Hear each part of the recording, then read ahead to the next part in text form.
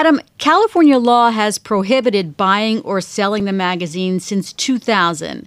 But in November, 63% of California voters approved the Proposition 63, which prohibited even possessing them. So what was the judge's reason for not allowing that to go into effect? Well, the judge here, Judge Robert Benitez of the Federal District Court here in California, said that the government did not provide sufficient evidence to support the argument that banning these magazines would enhance public safety. The court said that these magazines are protected by the Second Amendment, they are commonly used by law-abiding people, and thus the government had to show that banning them actually furthered public safety. And the court said that there was insufficient evidence in the record to prove that point.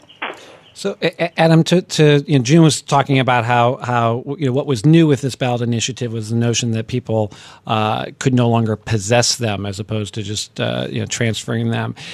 Was this idea that people might have to give up weapons or ammunition that they already own? Was that something unique to California? Have other jurisdictions tried this before, and how have they fared in court? Well, other jurisdictions have tried this before and have succeeded before.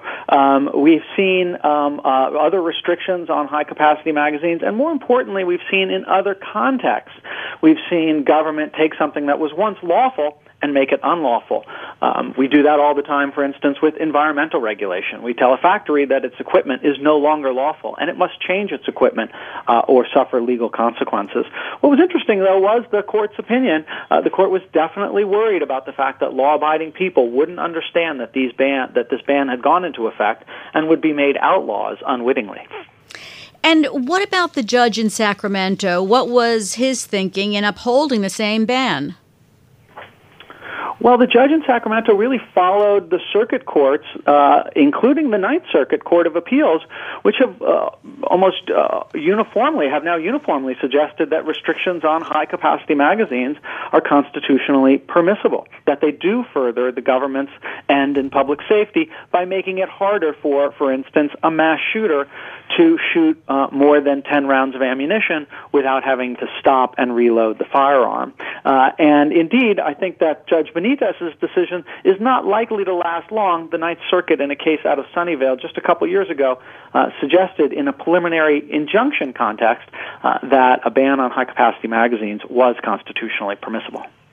Adam, I want to ask you about something you mentioned at the beginning. You mentioned that the judge said that these high-capacity magazines were in common use, and that's a phrase from the big Supreme Court decision, the Heller decision.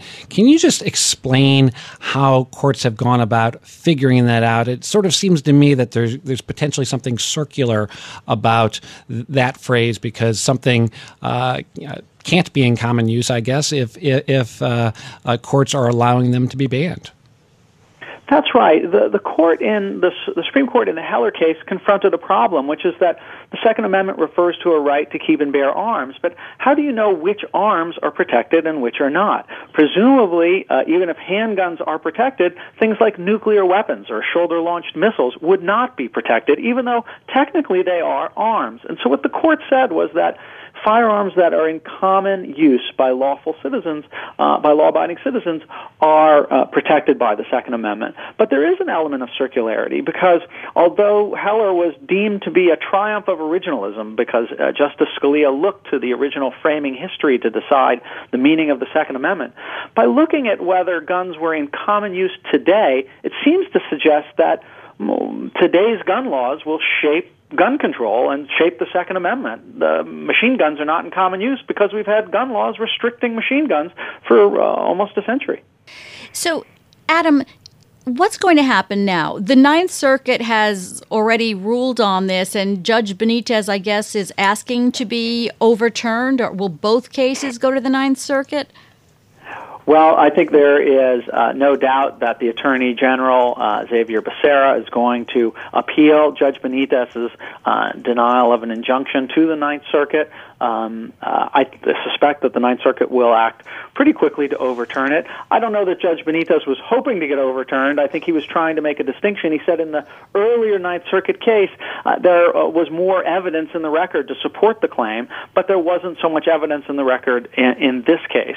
I don't think that's going to stand appellate review in the long run, but provides a basis for distinguishing the cases. Adam, I want to ask you about one other California gun development, and that's this case that I know you were watching where gun rights advocates were asking the Supreme Court to essentially say there's a right to carry a weapon, either concealed or openly, in public. And the Supreme Court, after thinking about it, said, no, we're not going to take up that appeal. What do you make of that, especially in light of the fact that as you and I have discussed, the Supreme Court has repeatedly refused to take up this issue? That's right. Well, this is the Peruta case out of San Diego, and it challenges the discretionary permitting policies that the California's counties with major cities like Los Angeles and San Diego and San Francisco, they really don't give too many of these permits away. This was the Supreme Court's refusal to hear the case was perhaps the most important non-decision of the Supreme Court's term, because it lets stand these discretionary permitting laws that are in effect in so many of America's major cities. To put in perspective, if the court had decided the case and held that there was a right to carry a gun in public and that this kind of discretionary permitting was unconstitutional, we'd likely go from Los Angeles County having about 341 people with concealed carry permits to Los Angeles County having over 300,000 concealed carry permits. About 30 seconds, Adam. If the Ninth Circuit rules as we expect, are there other circuits in conflict with the Ninth Circuit that this may go up to the Supreme Court? So far, there is no circuit split, either on whether there's a right to carry a firearm with discretionary permitting or bans on high-capacity magazines.